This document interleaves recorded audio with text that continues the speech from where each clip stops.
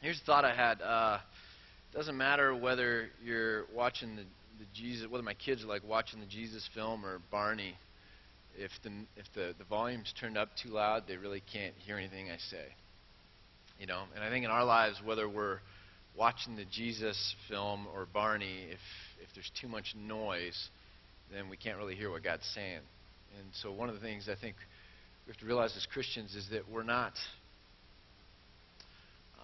we ought not to kind of pattern our lives so that it's just from one distraction, one noise to the next, and we never get a chance to hear God. I think the whole idea of the Sabbath was that we would weekly in a rhythm kind of be able to step back and actually hear what God's saying to us. And so this morning, hopefully this isn't just noise and you wake up an hour and a half later and it's just on with the rest of the day.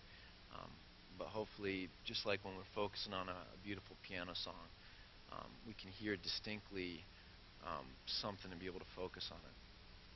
So let's just take a brief minute and we'll open in prayer.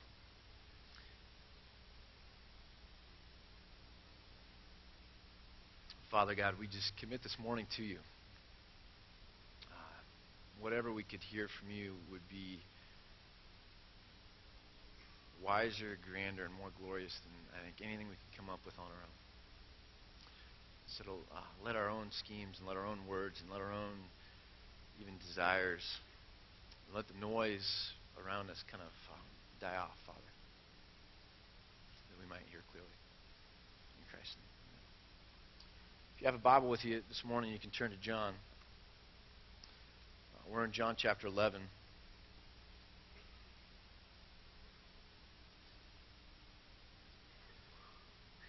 for several weeks, we were dealing with the man born blind, and then we moved into a passage on the raising of Lazarus, and that precipitates kind of this historical narrative piece, beginning in verse 45. Again, John chapter 11, verse 45. And I'm just going to read it for you, and then we'll try and see what we can learn from it. But it says this, after Jesus had raised Lazarus, therefore many of the Jews who had come to visit Mary and who had seen what Jesus did, they put their faith in him. But some of them went to the Pharisees and told them what Jesus had done. And then the chief priests and the Pharisees called a meeting of the Sanhedrin, and this would have been in Jerusalem, and this would have kind of been the ruling, almost political council.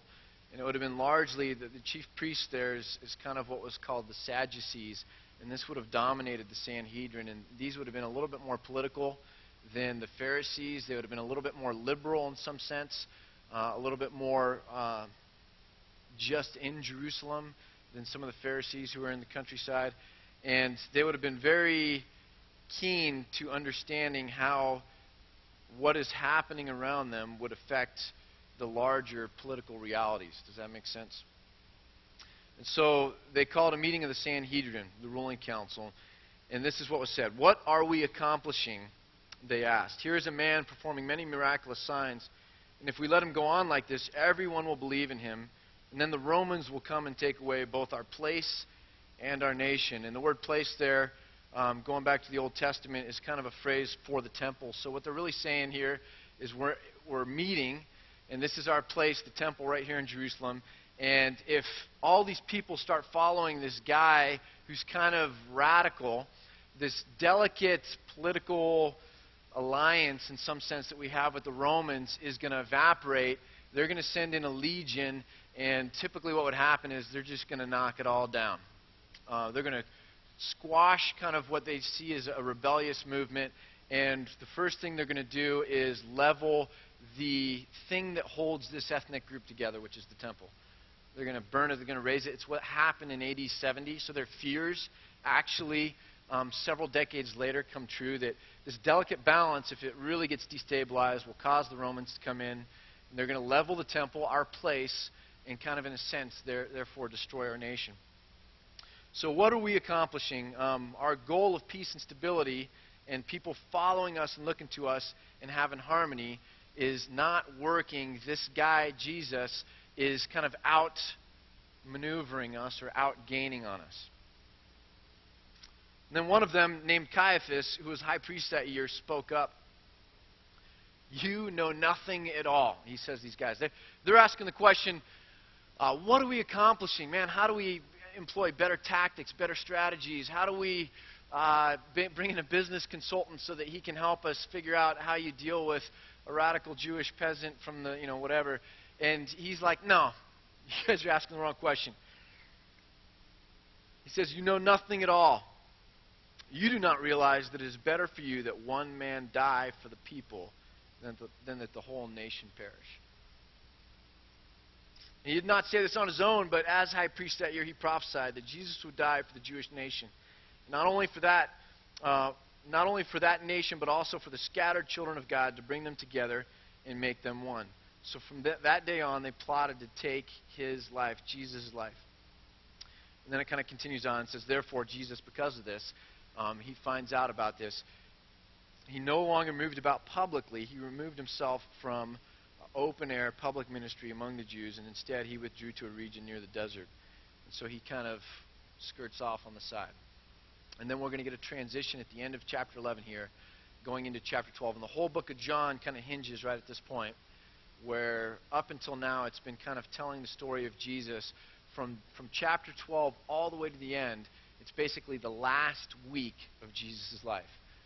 Half of the Gospel of John essentially is devoted to the last week of Jesus' ministry, and that hinge kind of comes at the end of chapter 11.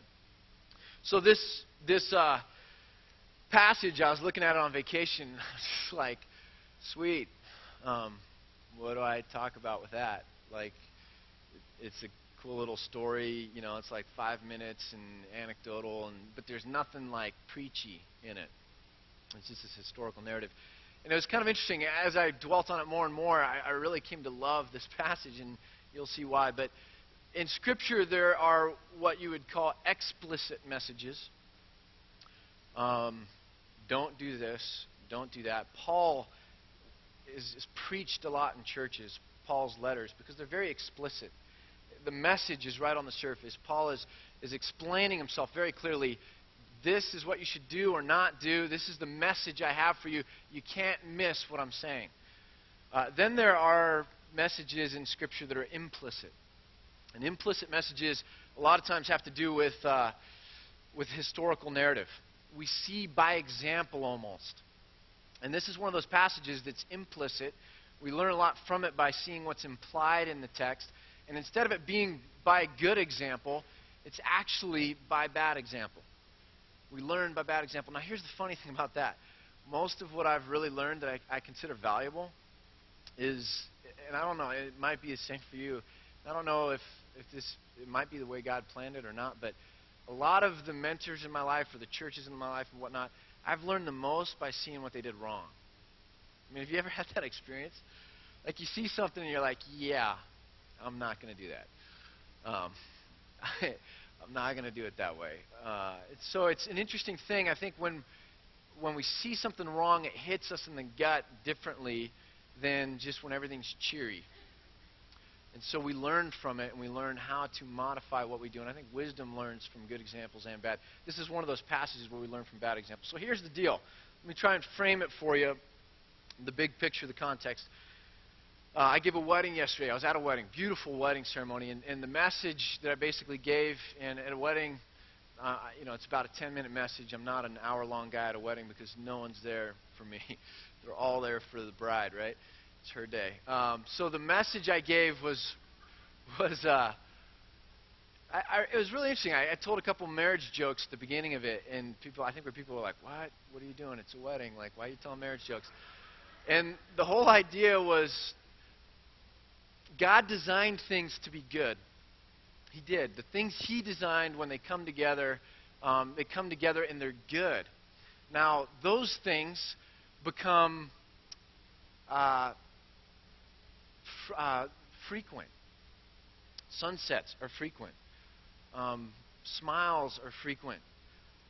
Getting together with a friend or having family, it becomes very frequent. And when things are frequent, when they're in your life a lot, then they become common. When things become common, then we begin to be able to joke about them and kind of poke fun. And marriage is one of those things that God created in the book of Genesis. He created it to be good. This was the design. In some sense, when you look at Paul talking about husbands, love your wives as Christ loves the church and died for the church, and will someday, kind of call her in this wedding ceremony when we get to heaven. That in some sense, marriage prefigures God's whole plan of what's going on. It's His design, and it's good, right? Yet it's common, and therefore we begin to joke about it, and we lose sight of the fact that it's really, really good. Because, most wedding jokes, poke at it. And so I kind of started there, and I said, it's common, we take it for granted, we make fun of it, but let me show you how it's good. And when good things happen, God kind of designed it that at those times we would celebrate. We'd celebrate. The festivals in the Jewish calendar were all around these good things, when the harvest comes in, or different things like that. And weddings were one of these times that was celebrated, like everything kind of comes together the way it's supposed to be, and they celebrate it. And it's, I think, one of the reasons Jesus turned water into wine, into wedding, is because this is a time to celebrate, and it's a good thing. The prodigal son passage is a fascinating one. You remember God is kind of like the father. The father symbolizes God in that passage, and so here comes the son back, and the older son's a little bit peeved because the father kills the golden calf. The father kills the fattened calf. They're going to have this big party, and it's like expensive, like a wedding, right? And the older son's like, what gives? Like, you haven't spent that kind of money on me. And the father's like, we had to celebrate. It was necessary. The word is necessary. It was necessary that we celebrate. Why? Because that son was gone, and now he's back, and he's alive to us, and it's coming together the way it was supposed to be. It's good, and when good happens, we celebrate. It's necessary. Right? So this is kind of the idea I gave at this wedding. Guess what, though? Those days where we get to celebrate, where it all comes together for good, those days are few and far between. And in between them are days where we deal with the reality of a fallen world where it's really messy and God is really, really mysterious. And it's not really clear and it's not really easy. And so this passage here, I think, speaks directly to that. What happens when we're caught in the middle of circumstances that are so confusing and so difficult, and we don't know what to do, and we're trying to control events bigger than ourselves. And it's not the times we get to celebrate. It's the times we panic sometimes. Does that make sense? So it's an interesting thing. So I want to point out two main things to you, and then we'll move on from there. The first thing, though, comes from these two verses. I'm going to read them again. Kim's going to put them up on the screen here. But then one of them named Caiaphas. Now, interesting thing about Caiaphas is the Jewish historian Josephus, several hundred years later, wrote that Caiaphas was like high priest for 18 years. Now, God designed it that the high priest would be high priest for life. The Romans came in and kind of controlled it. So they said, we get to have veto power over high priests, and we get to do it once a year. So they, on a yearly basis, would have to kind of approve the high priest.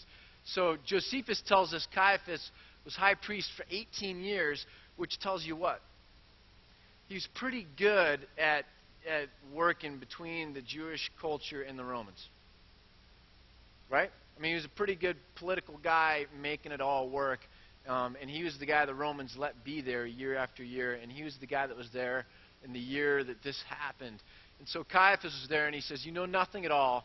You do not realize that it's better for you that one man die for the people than that the whole nation perish.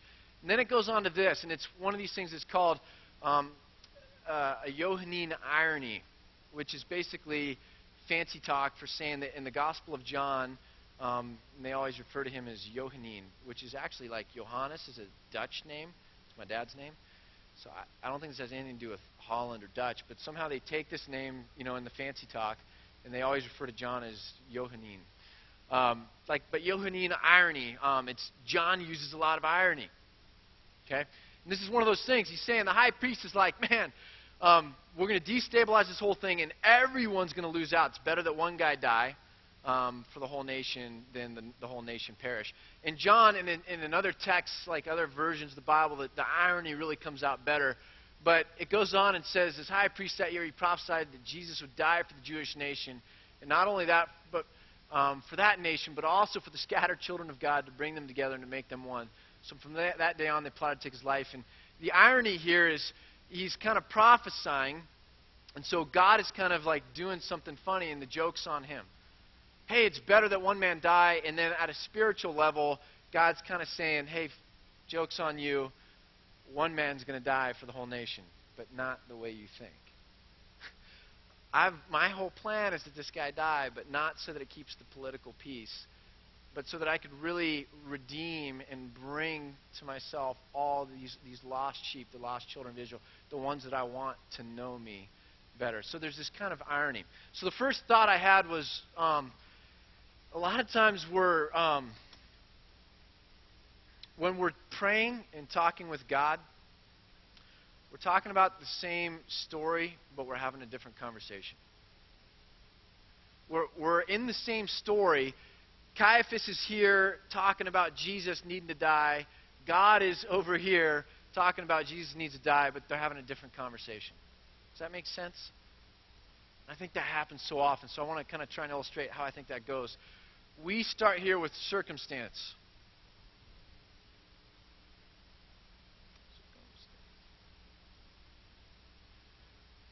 Big on this paper. All right, and we go over here to prayer. We start with the context of God. I mean, people come together, this Sanhedrin meets, and they're praying, and some of them are probably fasting, and they're getting wise counsel back and forth. I mean, they're trying to do what groups of people do when they're like, man, these circumstances are huge. Boards do that with big organizations, right? And so they wrestle and they try and come up with wisdom, and it's, these circumstances give rise to these prayers. God, what do we do, and how are you going to fix this? Now, the interesting thing is, that's not where God starts. God starts with himself and then speaks back this way. So we start, oh no, the Romans, and we look to God. God doesn't start with the Romans. God says, I am doing, and your circumstance will be solved, but it's not the circumstance that you're most worried about. I'm seeing a real need, not a felt need. I don't see the Romans. I see my plan of salvation. I don't see 50 years or 100 years or even your nation. I see all the people in all eternity. And we start here.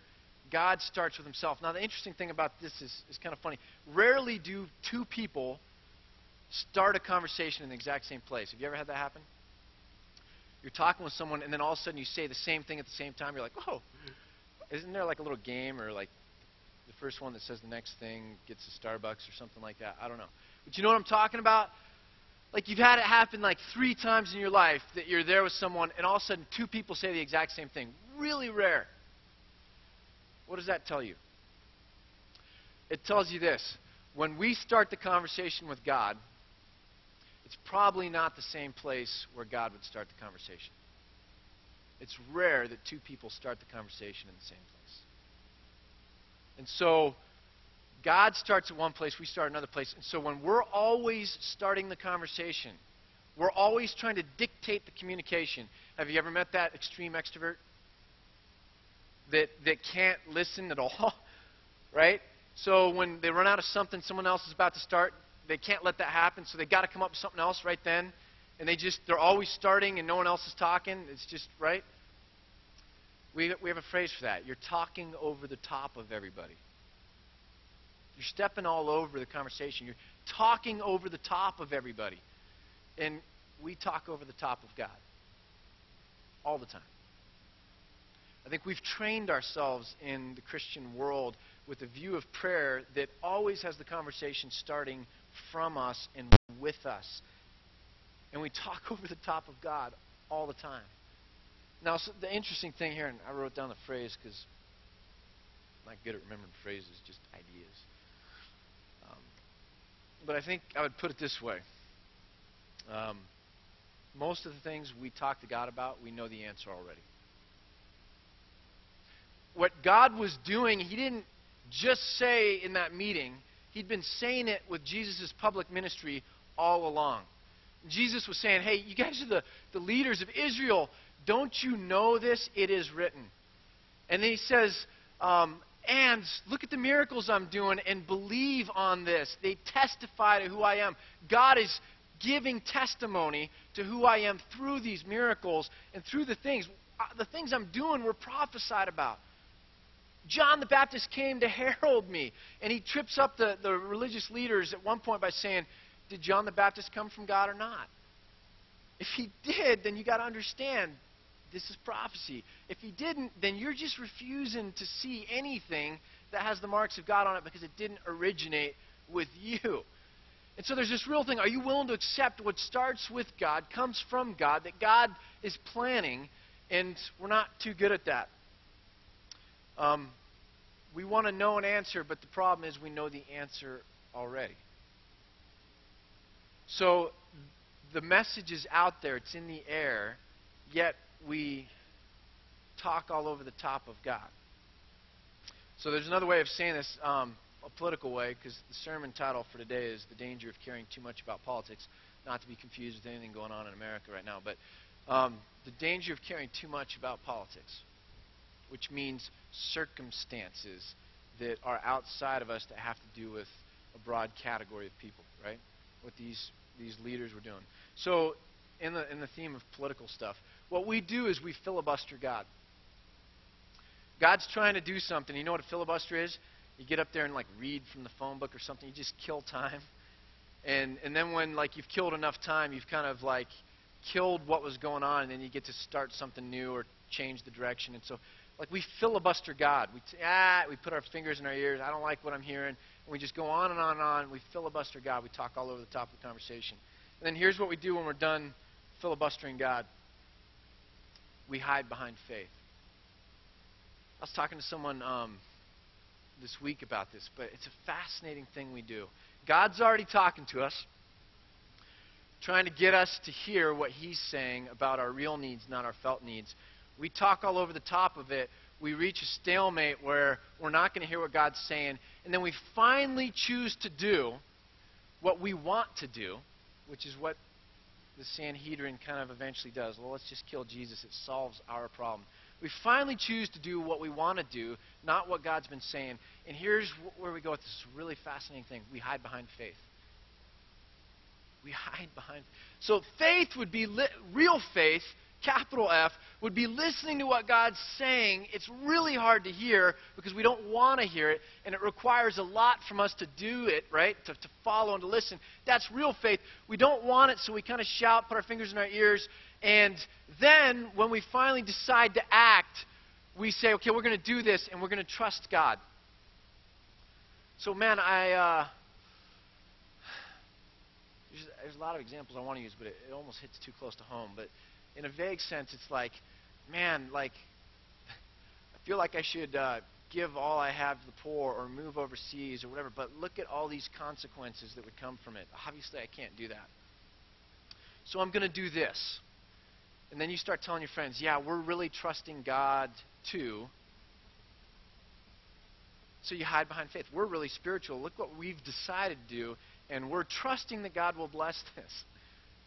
But we've already rejected what God really called us to. So there's a real art form to hearing what you've already heard, to listening to what God's already said.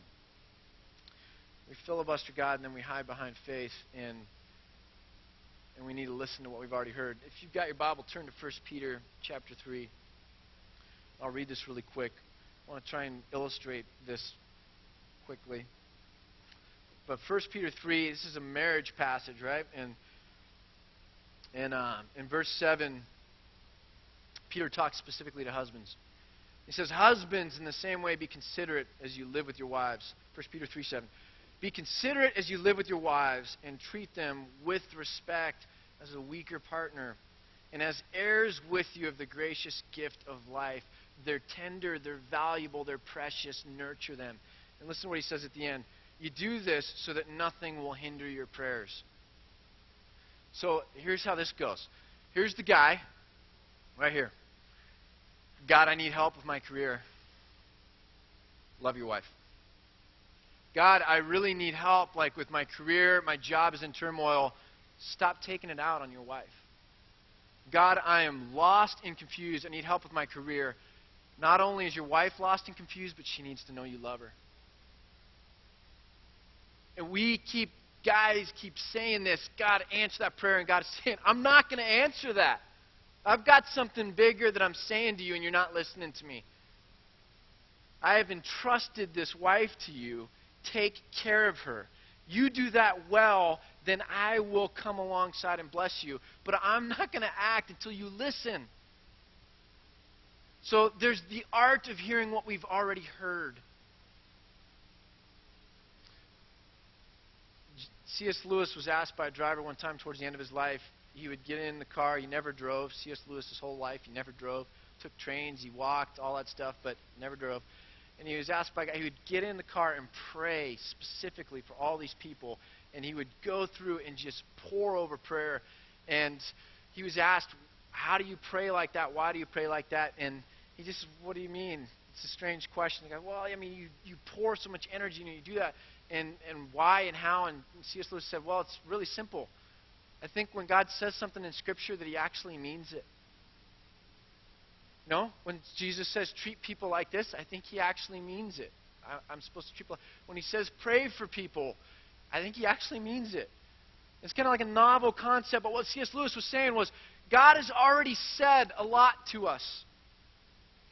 And if we don't listen to the conversation, why would God listen to what we're trying to say to Him when we step all over what's already being said? There's an art to hearing what we've already heard.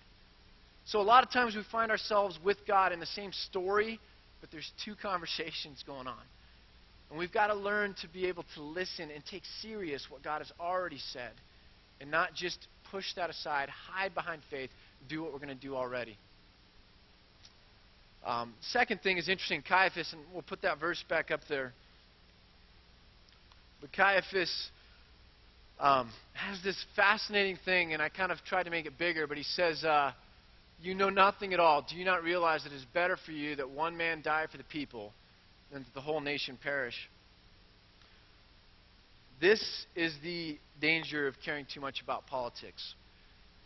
We try to use our power and control to change circumstances that we don't think are good. This happens so much more often than what we realize. He's saying the end justifies the means. And this guy should die because the greatest number of people are going to live. Do you know what was at the heart of the Inquisition? Any idea? For hundreds of years, as thousands of people were burned at the stake, it was that same phrase.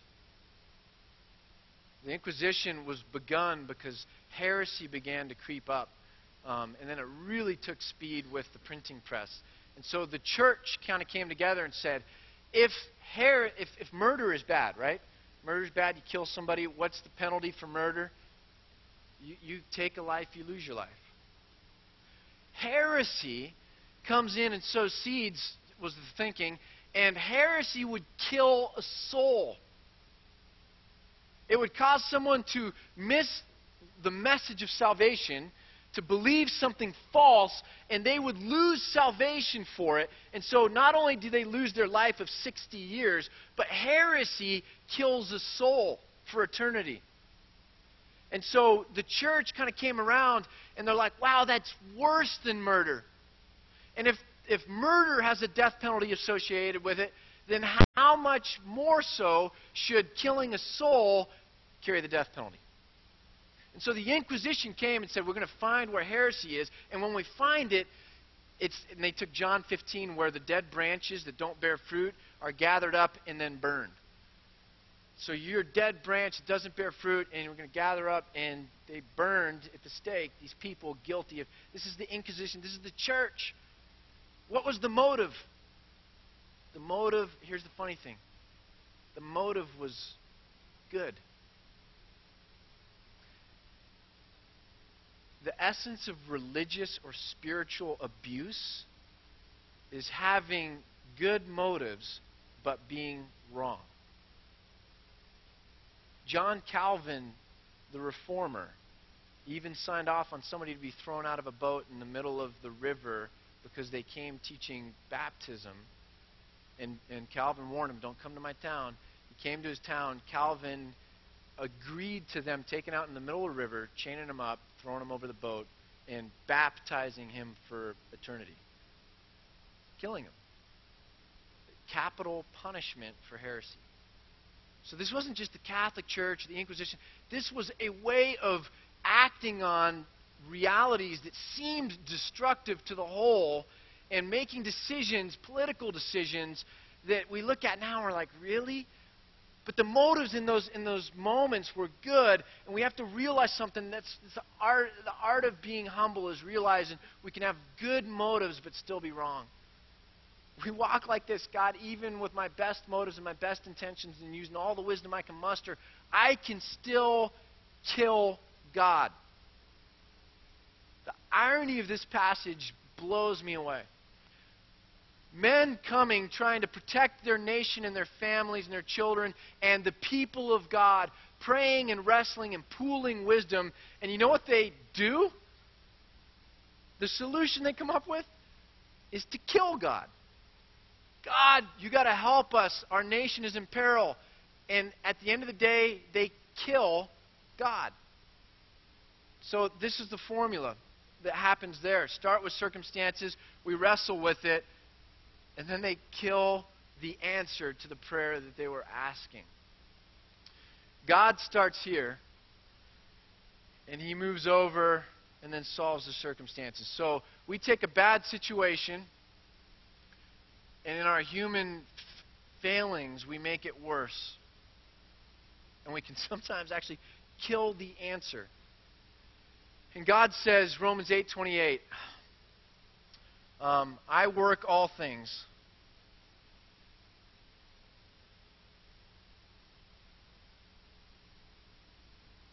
for good. What's the good He's talking about? And this is why we miss it so often. Is it's not that your career or your job or your investment or your dreams or your hobby or your whatever else will be put together exactly the way you want it. The circumstance God brings about is that nothing can separate you from my love. Nothing can separate.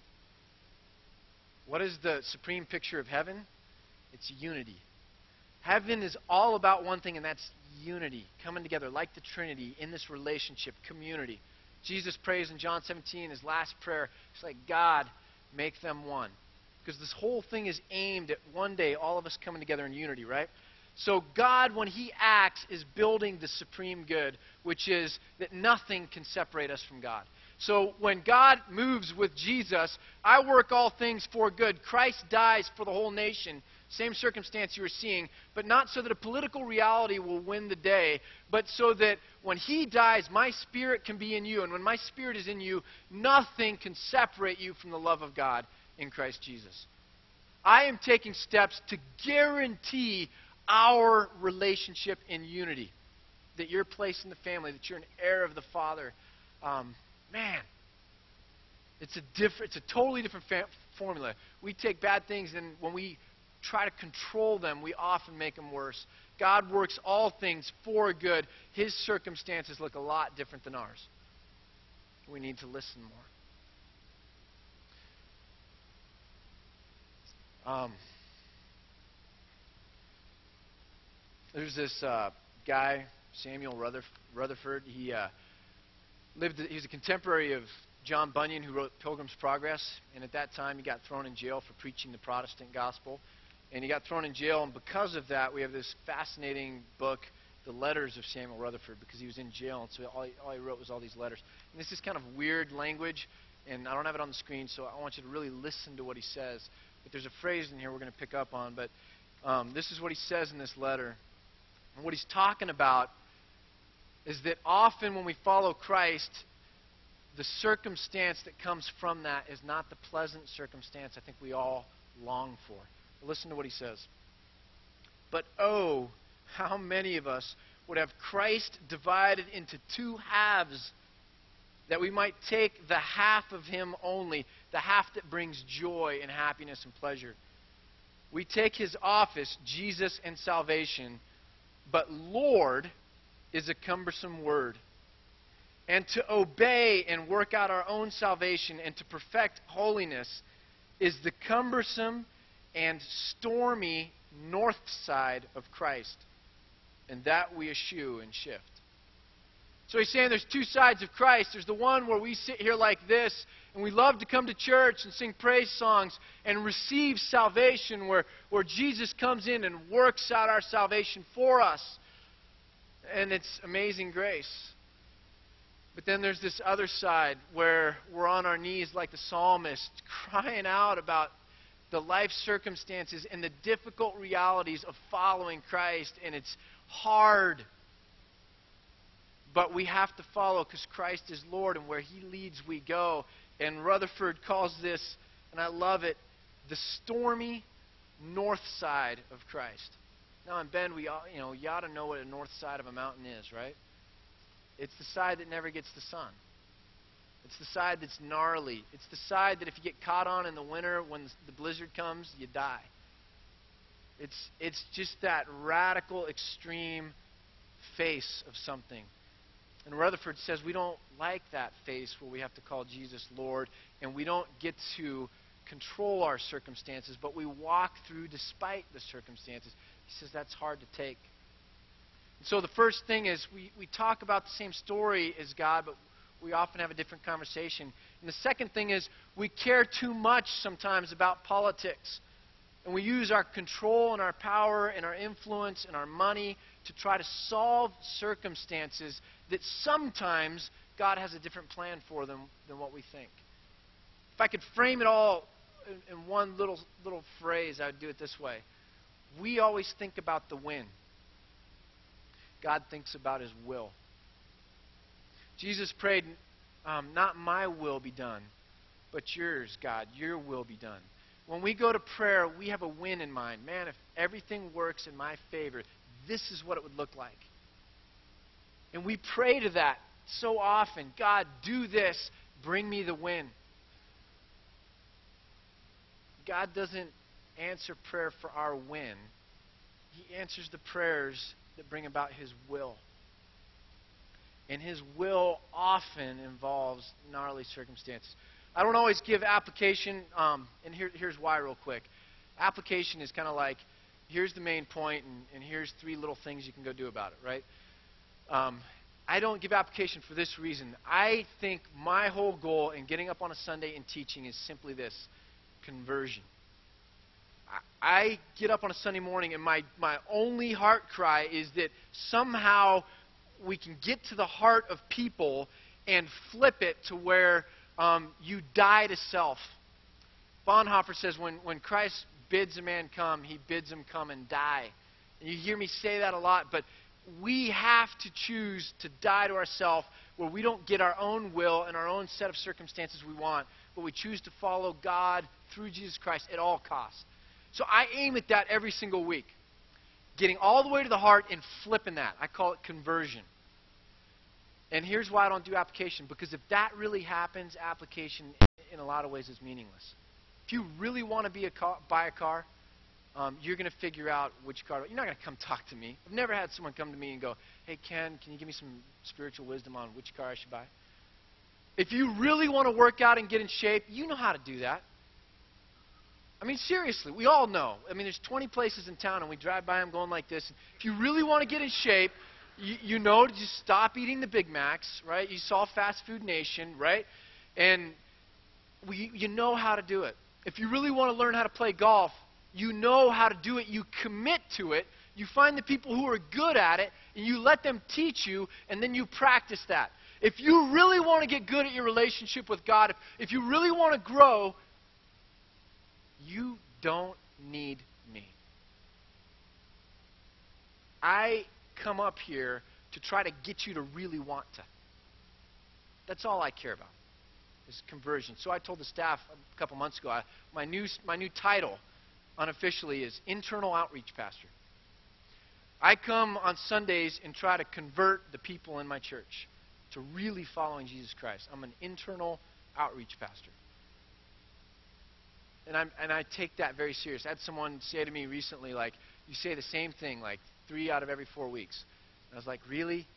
I'm not doing a good enough job then because I try to say it 4 out of every 4 weeks, you know. But so I don't like just giving the simple little things because I don't always think you need it. This is a pretty abstract message, so I want to break it down to 3 things, and guess what? The principles are as abstract and hard as the message was, so it's not going to be that helpful. But here's the first thing, and it's simply this. If we really want to hear what we've already heard, to really let God dictate the conversation, here's 3 things. The first thing is we need to be humble. You could be wrong even with the best of intentions. You could be wrong even when you know you're right. What do you do when God's on the other team? I don't think it's a question we don't ask ourselves that often. Like, you see a football game, this guy's praying, that guy's praying, they're both praying for the win. Guess what? What do you do sometimes in life when God's on the other team? It's a big problem if all you care about is the win. Right? It's not a problem at all if you care about God's will. We need to be humble. Gideon's an interesting example to me. I think everyone looks at him at like lack of faith. Gideon's the guy that came and threw out the fleece and says, God, if you're really talking to me, do this. God says yes, and Gideon's like, okay. One more time, God. Let me flip it over. We'll make it even harder. If you're really talking to me, come and do this. And we look at that and we're like, it's a lack of faith. And what we don't realize is it's actually a lot of faith. The reason God was talking to Gideon in the first place is because he was a man of faith. What God was asking Gideon to do was go up against the biggest army in his world and go right at him, sure death. Sure, and Gideon just was kind of like, okay, God, I'm willing to do what you want, but I need to know with clarity. Gideon putting the thing out for the second time wasn't about a lack of faith. It was about being humble enough to say, I want to really make sure I'm hearing you right. And when circumstances are really bad, I think, and we have humility, it's not a lack of faith to kind of put it back on God and say, God, I'm willing to follow your will, but boy, sometimes you ask me to die. Like to go right up into the face of it, and I just need clarity. And that's a humility that says we don't always get it the first time, we don't always get it clearly, but we're willing to go back to God humbly and say, please lead, please talk, please break it down to like second grade reading level. So humility is the first thing. The second thing is waiting on the Lord. You know, the psalmist wrestled with God in prayer. Wrestled about big situations that didn't have quick fixes, and he wrestled with God in prayer. And in Psalm 23 it says, though I walk through the valley of the shadow of death, you are with me. It doesn't say, before I get into the valley of the shadow of death, you like cut it off at the pass and spare me the bad circumstances. It doesn't say, when I cry uncle in the middle of the valley of the shadow of death, you swoop in and rescue me. It says when you walk through the valley of the shadow of death, when we do that, God will be with us. It means that there are circumstances that will not change, that we go through anyway, and it's God's will for us. James talks about this and he says, consider your trials pure joy. Consider your bankruptcy pure joy. Consider the fact that your kid's walking away from the Lord. Pure joy. Why? Because God's bigger than that dead-end circumstance. And God can redeem it. And that circumstance that's so far beyond your control is something that God can use and work in and glorify Himself. And you'll realize, man, like He can do things that I can't even touch. And there is an endurance and a perseverance that comes from that. James doesn't just say, be sadistic, and when you have pain, consider it joy. He says, consider it joy. Why? Because it tests your faith. Right? When you're going through bankrupt, I mean, I had this situation yesterday. Like, I was in TJ Maxx, and I saw this shirt for $9 that I liked, and my wife told me I couldn't get it. Boy, I mean, it seems simple, but that really torqued me. I'm like, my finances are so bad that I can't even buy a $9 shirt in TJ Maxx. I'm like, sweet. What kind of a man am I? So I went home.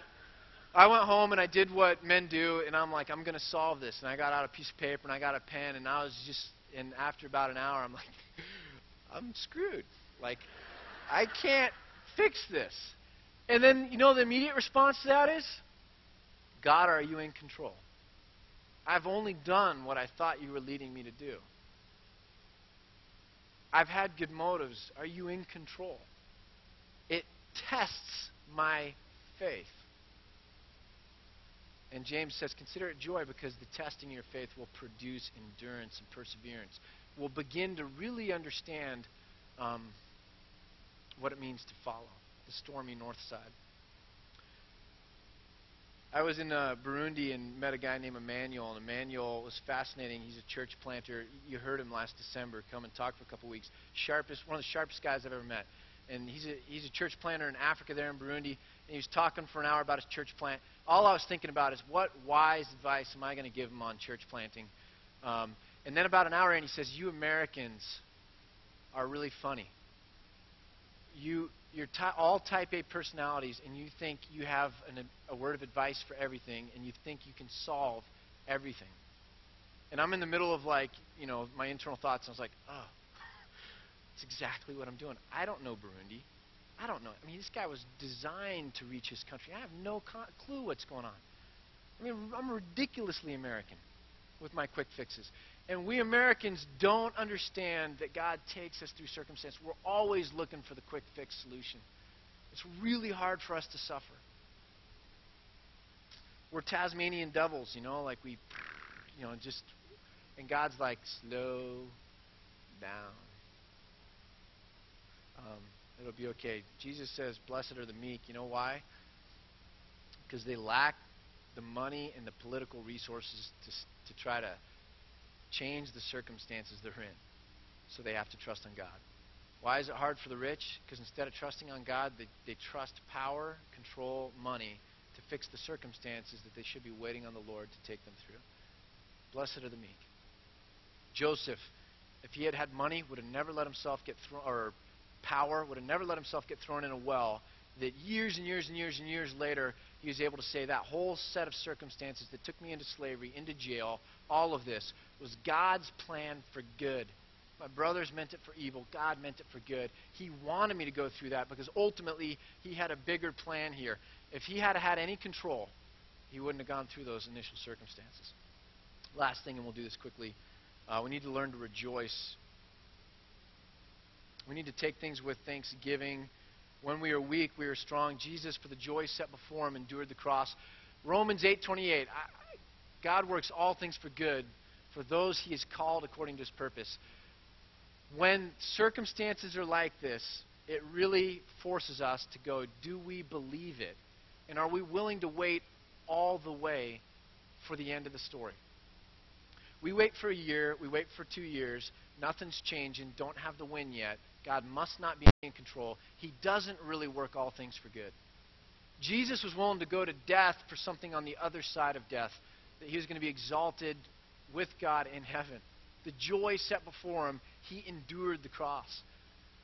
I hate saying this to us because we don't like to hear it, but Christianity for 2,000 years has always been a religion that says we ought to be willing to suffer all things in this life for the win after this life.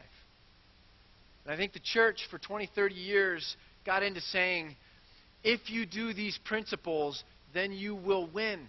You'll have a healthier business. You'll be prosperous. You'll have a better marriage. Your kids will never walk away from the faith. You will, and everything we did, the sacrifices we made, were to have this wonderful, magnanimous, Cheerio life.